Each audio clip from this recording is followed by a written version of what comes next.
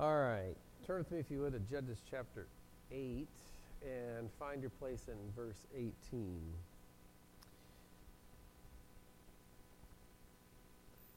And this morning I'm just going to read the text and pray, and then we're going to get into it, okay?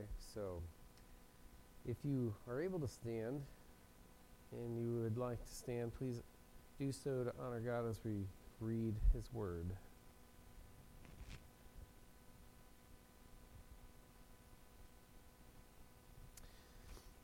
So, just to recap, last week Gideon he was chasing Zebah and Zalmunna, and his men had marched 40 miles to one city, 46 miles to get to the next city, 46 miles total to get to the next city. 2 Israelite cities that he asked for help for his men to have some food, and they rejected him. And then when he came back, he punished them for not aiding God's people while they were in battle. So, verse 18 is where we pick up. He's caught the 2 kings by this time. Then he asked Zebah and Zalmunna, "What kind of men did you kill at Tabor?"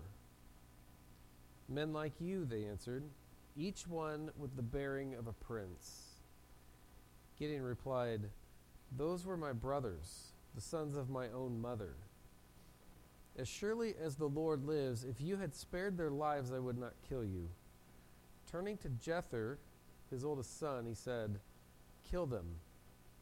But Jether did not draw his sword, because he was only a boy and was afraid. Zebah and Zalmunna said, "Come, do it yourself. As is the man, so is his strength."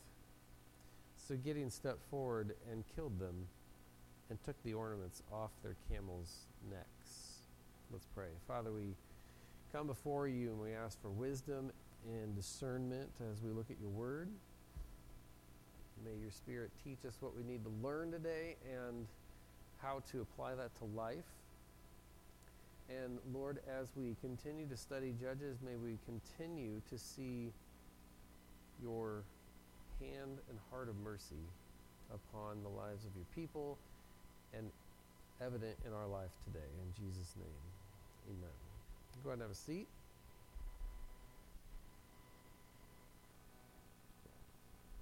All right, so the first point in your notes is Gideon's action. So I want to talk a little bit about I'm going to break this up into 3 pieces, but it's really more like 2 pieces. Points 1 and 2. Point 1 is about what he does here in the text. Points 2 and 3 are going to be more like application, but point 2 is going to be kind of wrestling with how to look at the text, how to interpret the text. So let's first look at what he does. So we first learn in the text today that these 2 kings, the 2 Midianite kings, had killed all of Gideon's brothers, his full brothers from his mother, which I think is a distinction I'm glad the text gives us, because he's not talking about like brothers in terms of Israelites, like people of my nation. He's talking about like relatives within his family. They were all brothers. They were all my brothers of the same mother. And so we don't know anything about this situation really. This is when we're first introduced to the fact that these guys had killed some people that were Gideon's brothers. So we can only assume that probably happened at some point in the past during one of the raids, because we talked about at the very beginning of Gideon's account how Midian would come in every year at harvest time, and they would just destroy the land. And so I'm guessing at some point during one of those there had been confrontation, and these 2 kings killed some of Gideon's brothers. It must have been a memorable event, because the 2 kings, they knew what Gideon was talking about. And when you're a nation with an army and you come in year after year and you just like wipe out the land, probably encounter and engage in battle somewhat with people who are zealous and want to try to put a stop to that. There's probably a lot of that stuff going on, but they remembered what Gideon was talking about.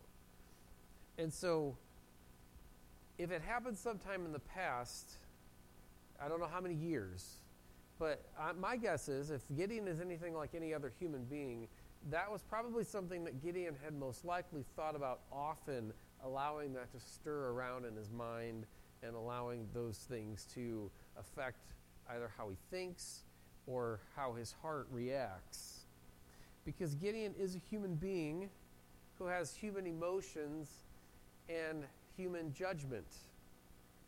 And I don't know what it's like to be in his situation, but I do know what it's like to be a human. And I do know what it's like when people do something that wrong me and how I respond to that. And here, I think we see his human side begin to govern his thinking rather than allowing God and his word to govern his thinking.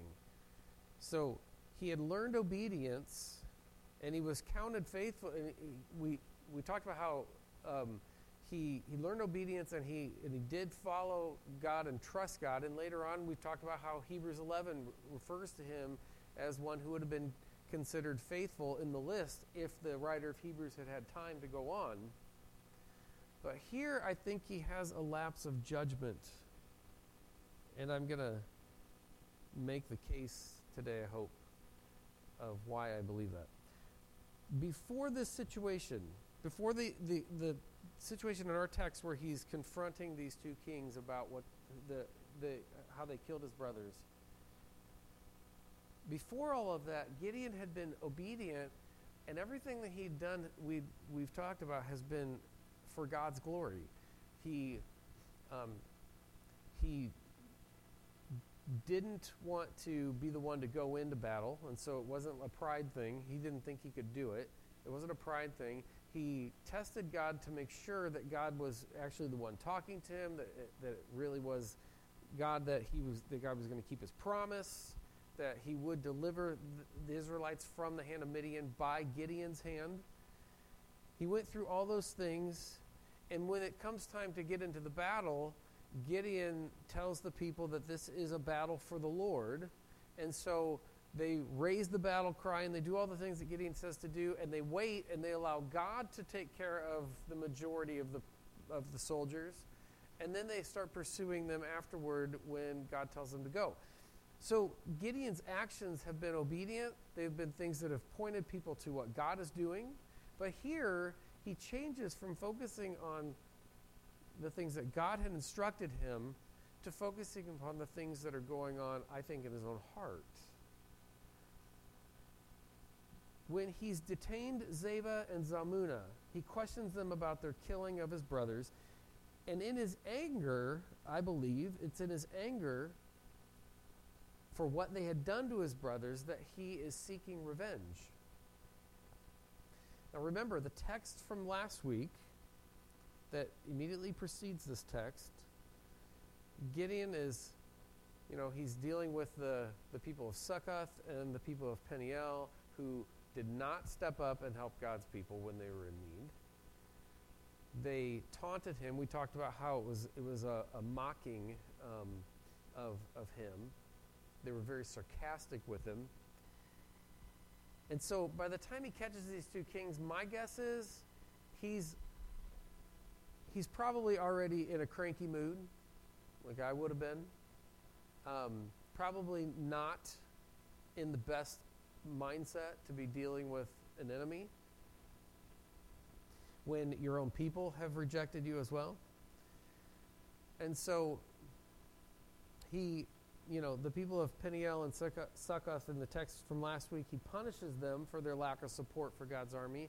It was a punishment that brought about physical torture to the people of Succoth and destruction of the fortified tower in Peniel and death to the men of Peniel.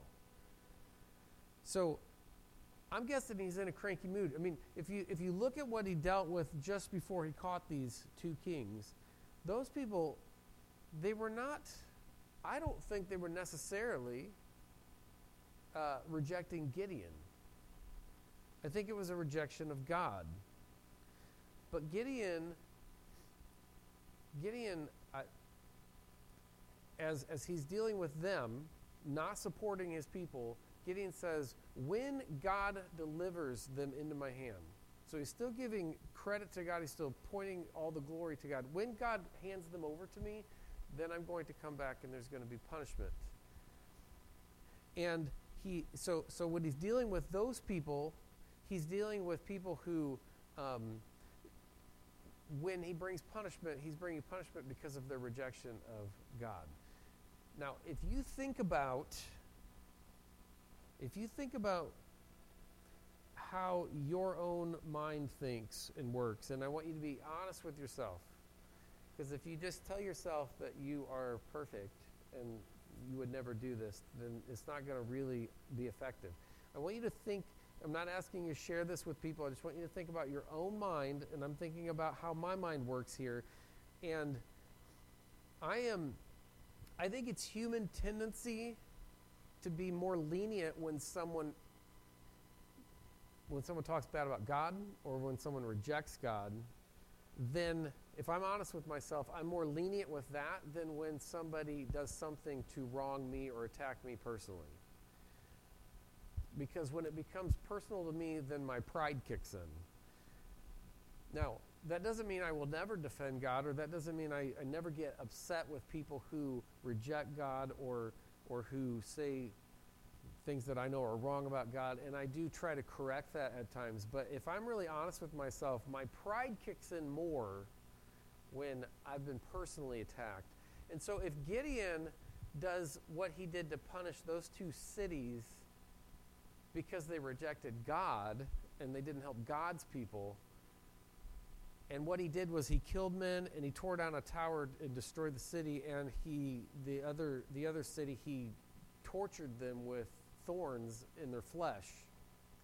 If that's the more lenient approach because they rejected God, now he's got a personal attack toward himself. I think it's human tendency to be overly zealous when we're personally wronged more than when our Savior is wronged or attacked, just because of human pride.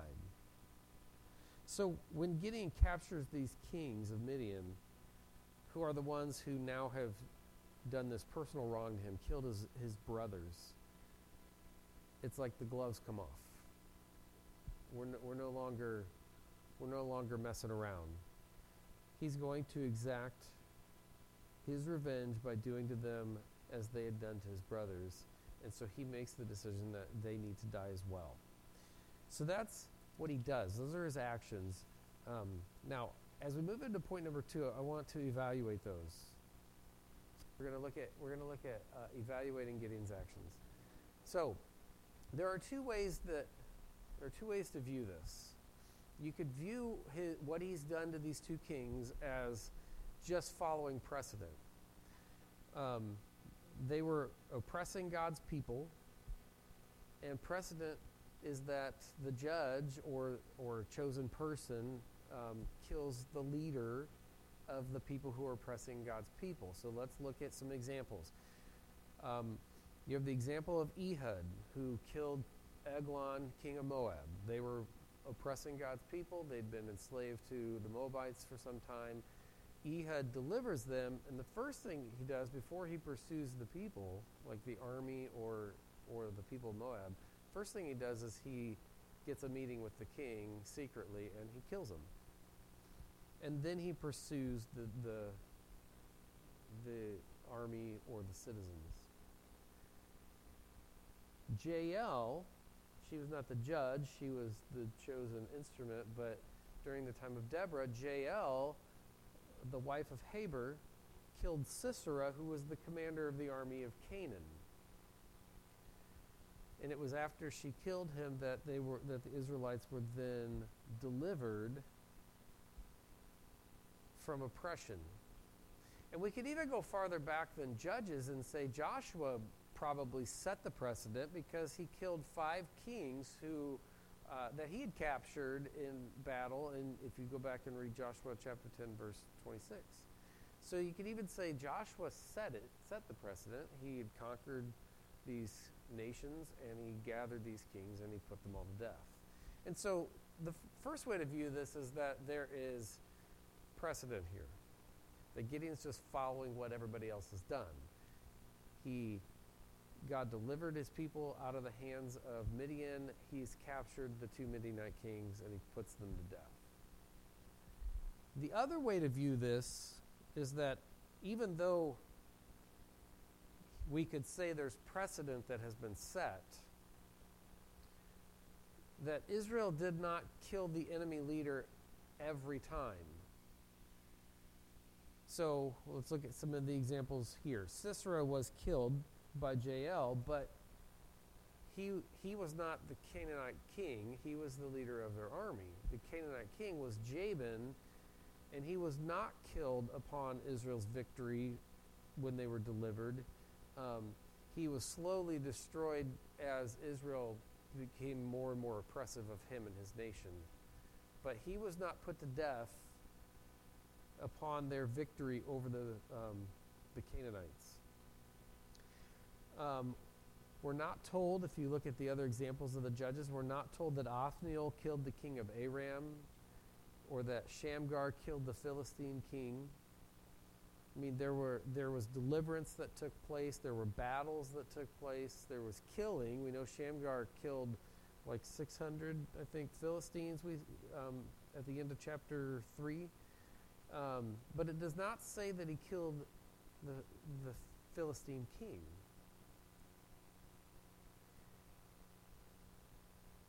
But I think the distinction, more than anything else with Gideon, is that killing Zebah and Zalmunna seems, in my mind, as I read the text, seems to be a personal thing for him. It's not a command by God to put them to death. It's a personal thing. And we know it's personal because of this. He tells them. He tells them in... So he asks them in verse 18 where we started, he asks them, what kind of men did you kill? And they say, men like you with the bearing of a prince. And then he says to them, those are my brothers. As surely as the Lord lives, if you had spared their lives, I would not kill you. And so God has not commanded him to kill them. But because because they have now done something personal to him, he says, the reverse of that, if you had not killed them, I would spare your life. The reverse of that is because you killed them, because you have done this personal thing to me, I am now going to take your lives as well. So I think the one view is there's precedent. The other view is this seems to be more personal rather than a command on the part of the Lord to his servant. Scripture warns us about getting personal revenge, and we see it in the Old Testament and in the New Testament. In Deuteronomy 32:35,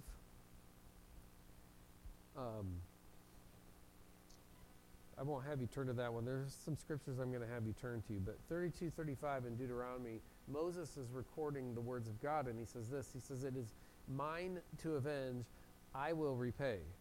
So this instruction is handed down from the time of Moses long before the time of Gideon.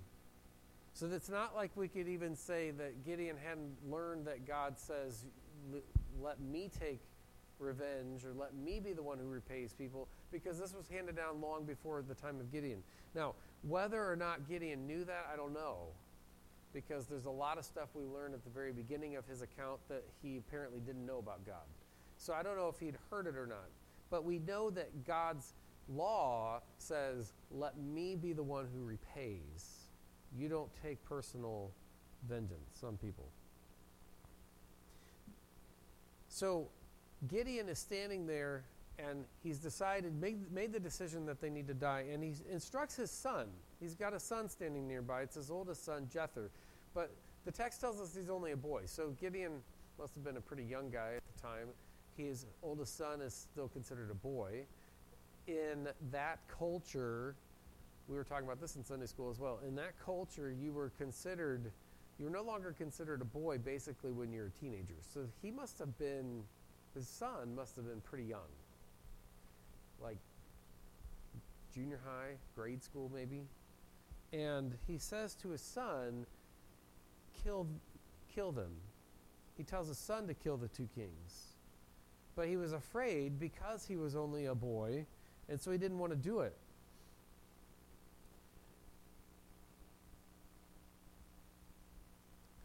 Now, the kings, when the boy doesn't want to do it, and he doesn't draw a sword, it tells us, the kings then mock Gideon, and they say, you come and do it. And they say specifically to him, and this is a quote within the text, so I don't know if this is a quote like, if this is like a common saying or proverb or something that was understood at the time, or what, but they say to him, come, do it yourself, and then they quote this, as is the man, so is his strength. And so because the boy doesn't want to, then they taunt Gideon and say, you come and do it yourself. Now I did read as I was studying about this that, and we see an example of this in Judges chapter 9, that it was considered disgraceful if you were a soldier and you died by the hand of either a child or a woman. In Judges 9:54, Abimelech, we'll get to that soon, but Abimelech didn't want it to be said that a woman had killed him because there was a woman who dropped a stone off of a tower and crushed his head. And so he didn't want it to be said that a woman had killed him, so he tells his armor bearer to run his sword through him. And so it was a disgraceful thing in their minds if you were not killed by a warrior. And so they wanted to be known as people who were taken down by Gideon, who has certainly become what God called him at the very beginning of when God first met with him, mighty warrior. And so Gideon then takes them up on their challenge and takes a sword and kills them both. All right, so let's look at some application as we have wrestled with it. And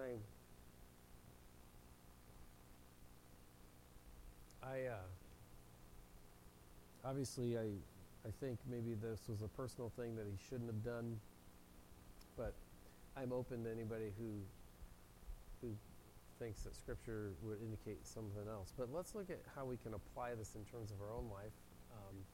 If I'm correct and he had gotten personal revenge and shouldn't have. If we go back to Deuteronomy 32:35, that text where God says, it's mine to avenge, I will repay. What that text is telling us is that getting revenge on someone for harming you in some way is really not our role.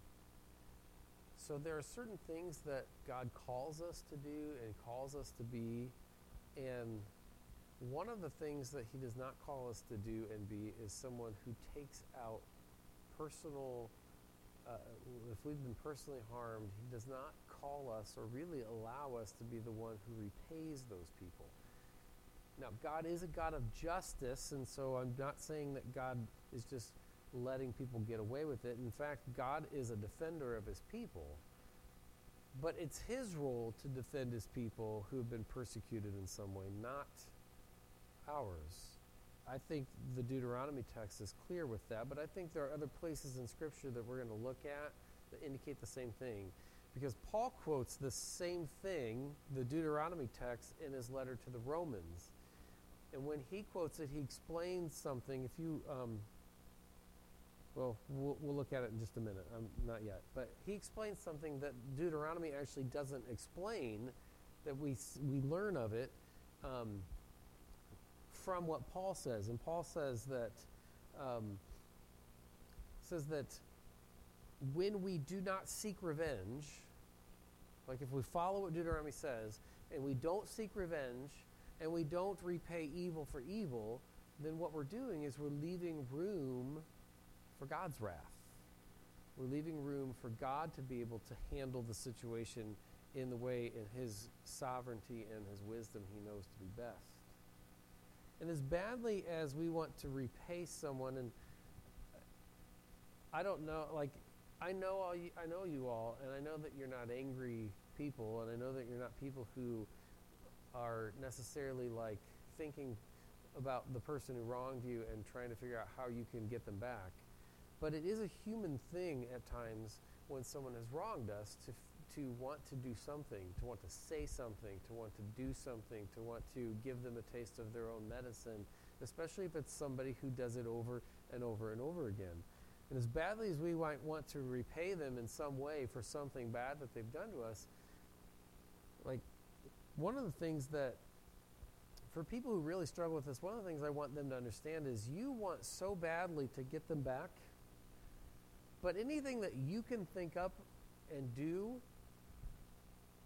is not going to be, it's not going to be a complete, it's not going to be as complete and perfect as God knows to do, to handle the situation in order for them to, in order for him to defend his people and them to get an understanding of what they've done. I mean, do we think we can repay someone for their evil as completely as God can? I don't think so. I assure you that if God chooses to repay a person for what they've done, if God handles a situation and he chooses to do it in the way that he knows to be best, I can assure you that that is going to be more effective than it's going to be than anything that we can do. And honestly, what it might end up doing is saving you from sinning. If we allow room for God to handle it, then we remove ourselves from the situation and prevent ourselves from potentially stepping over the line and violating God's character.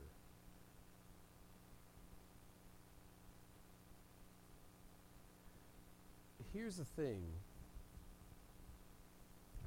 If allowing God to not, if we don't allow God to handle it, or if we don't think the way God is going to handle it will be the best situation, for example, Jonah. Jonah didn't want to go to the people of Nineveh because he knew God would be merciful. He knew he'd be compassionate on them. And so Jonah then gets angry because God didn't handle the situation the way Jonah thought he should have handled it. So we know that we can think that at times. And if we think that God isn't going to handle something in the proper way, or we wish he would do something more severe against somebody who'd harmed us in some way, the issue then is not really an issue of justice, like you needing to have justice done. The issue is more an issue of pride in our heart.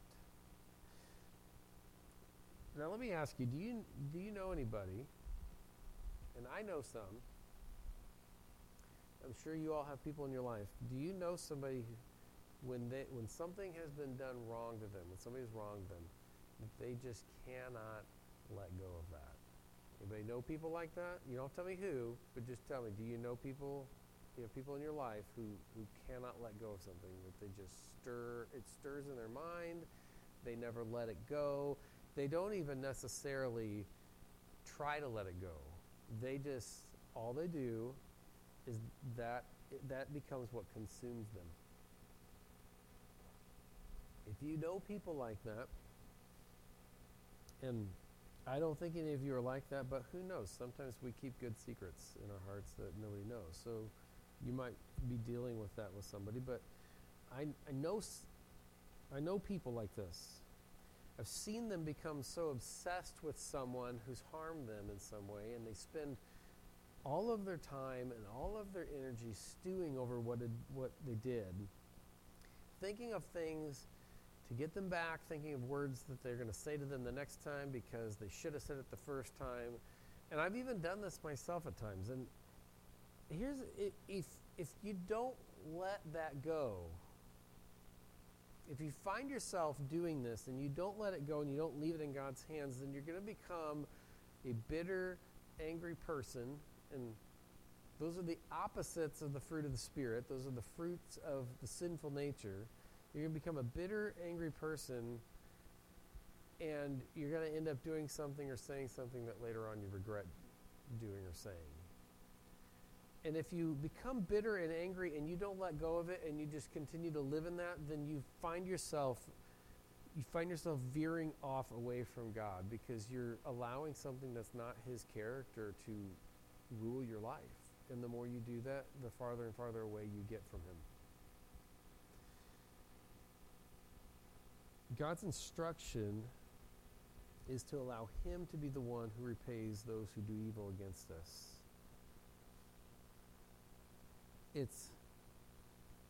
So if we don't do that, if we hold on to that and we allow it to control us, then we sin against God because we're not allowing the fruit of the Spirit to mature and grow in us. We're allowing the fruit of sinful nature to take root in our lives.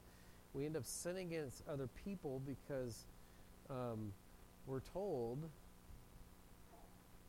by Jesus, we're told if someone strikes you on the right cheek, turn to him the other also. We're told through God's apostles, Peter and Paul, that we're not to repay evil for evil. So I'm going to have you turn to a couple places. Romans 12 is the first one. If you'll turn with me to Romans 12, verse 17. I don't have them up here, so you're going to have to do the old school way and flip through your Bibles. Romans 12, 17 to 21.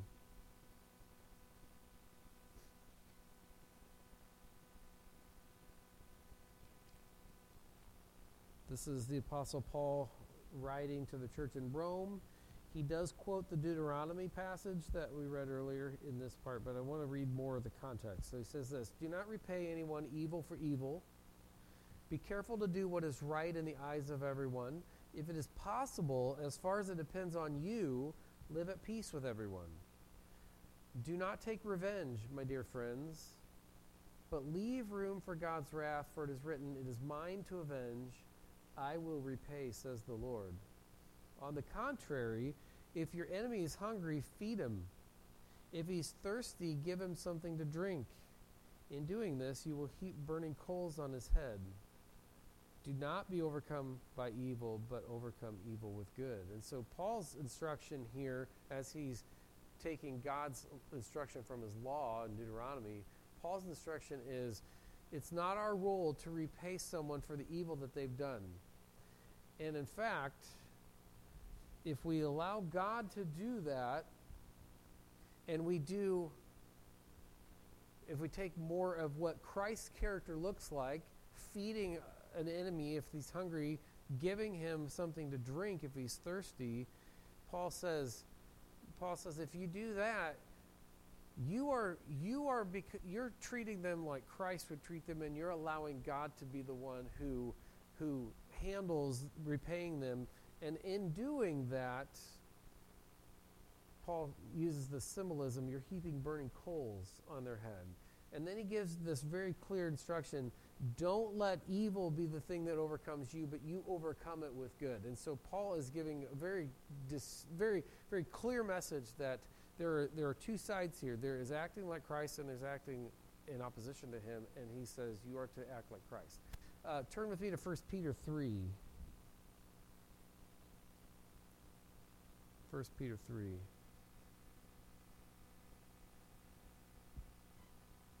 We're going to start in verse 9 and read through verse 12. 1 Peter 3 says, "Do not repay evil with evil or insult with insult. On the contrary, repay evil with blessing, because to this you were called, so that you may inherit a blessing. For whoever would love life and see good days must keep their tongue from evil and their lips from deceitful speech. They must turn from evil and do good. They must seek peace and pursue it. For the eyes of the Lord are on the righteous, and his ears are attentive to their prayer. But the face of the Lord is against those who do evil." Peter quotes Psalm 34 in there. But Peter's message here is,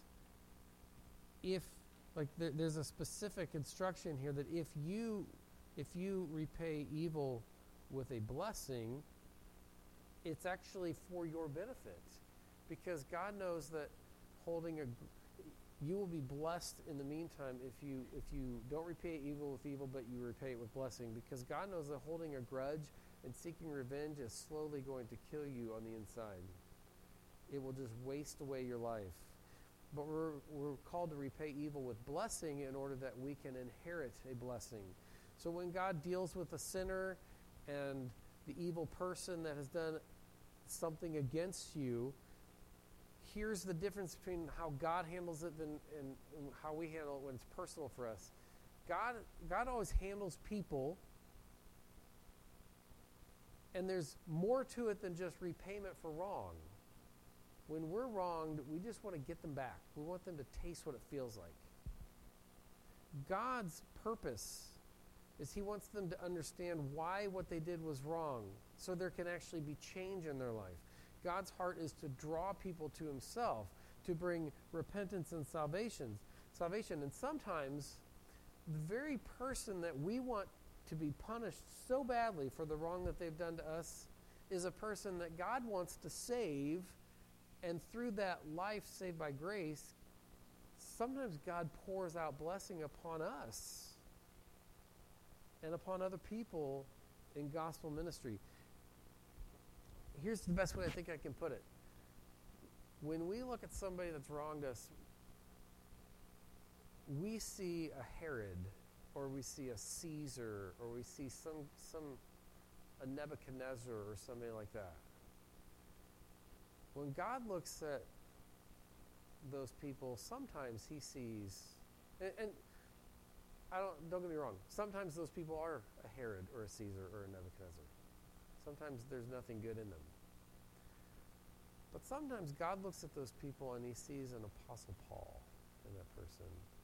And God knows, I just need to work in his life and bring him to myself.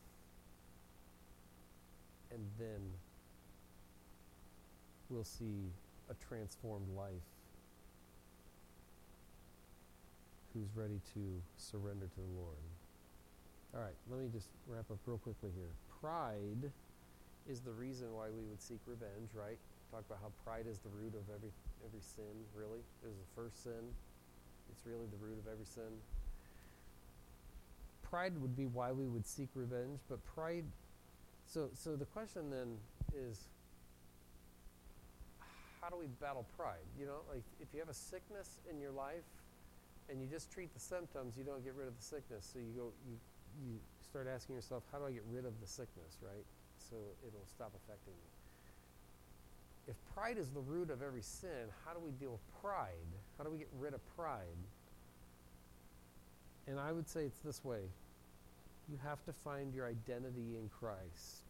The closer I grow to my relationship to Christ and the more I find my identity in Him by becoming like Him, the less pride has a grip on my life. And the Apostle Paul is a great example of this. Philippians chapter 3 is where Paul lists all the things about his life before he met Christ, before he surrendered to Christ. Paul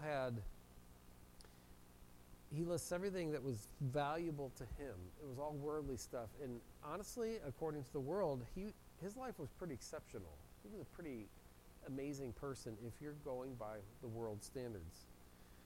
But then he encountered Christ and he surrendered his will over to Christ. And with a new identity that's now found in Christ, Paul has a completely changed perspective.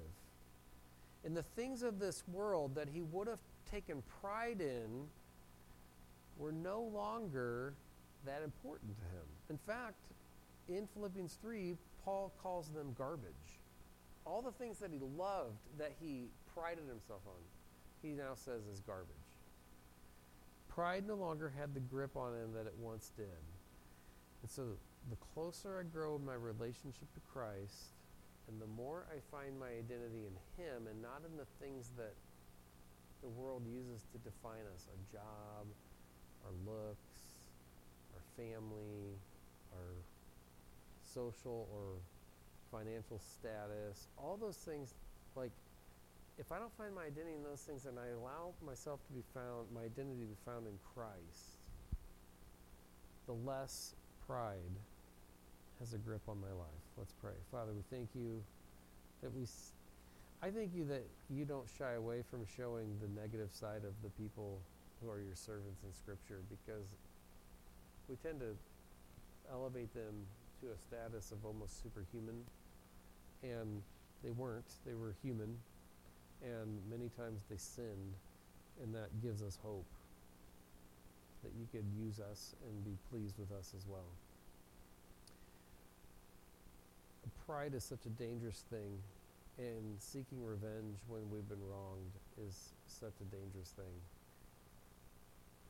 And maybe we don't struggle with it in here, but we know people who do, and they need to know what you instruct us and why you instruct us to let those things go and allow you to handle it. It's for our benefit, for our blessing, so that we don't waste away on things that we can't change and things that we can't effectively do like you can. You want to work in that person's life. You want to bring about a changed heart and mind. You want to bring about salvation in their life, and you want to draw them closer to you. Our responsibility, God, is to allow you to do that and to not allow our pride to have a grip on our life. So we need to become more and more like you, finding our identity in Christ. As we look at Gideon, Lord, help us to see the good that we can imitate and the bad that we need to avoid. In Jesus' name.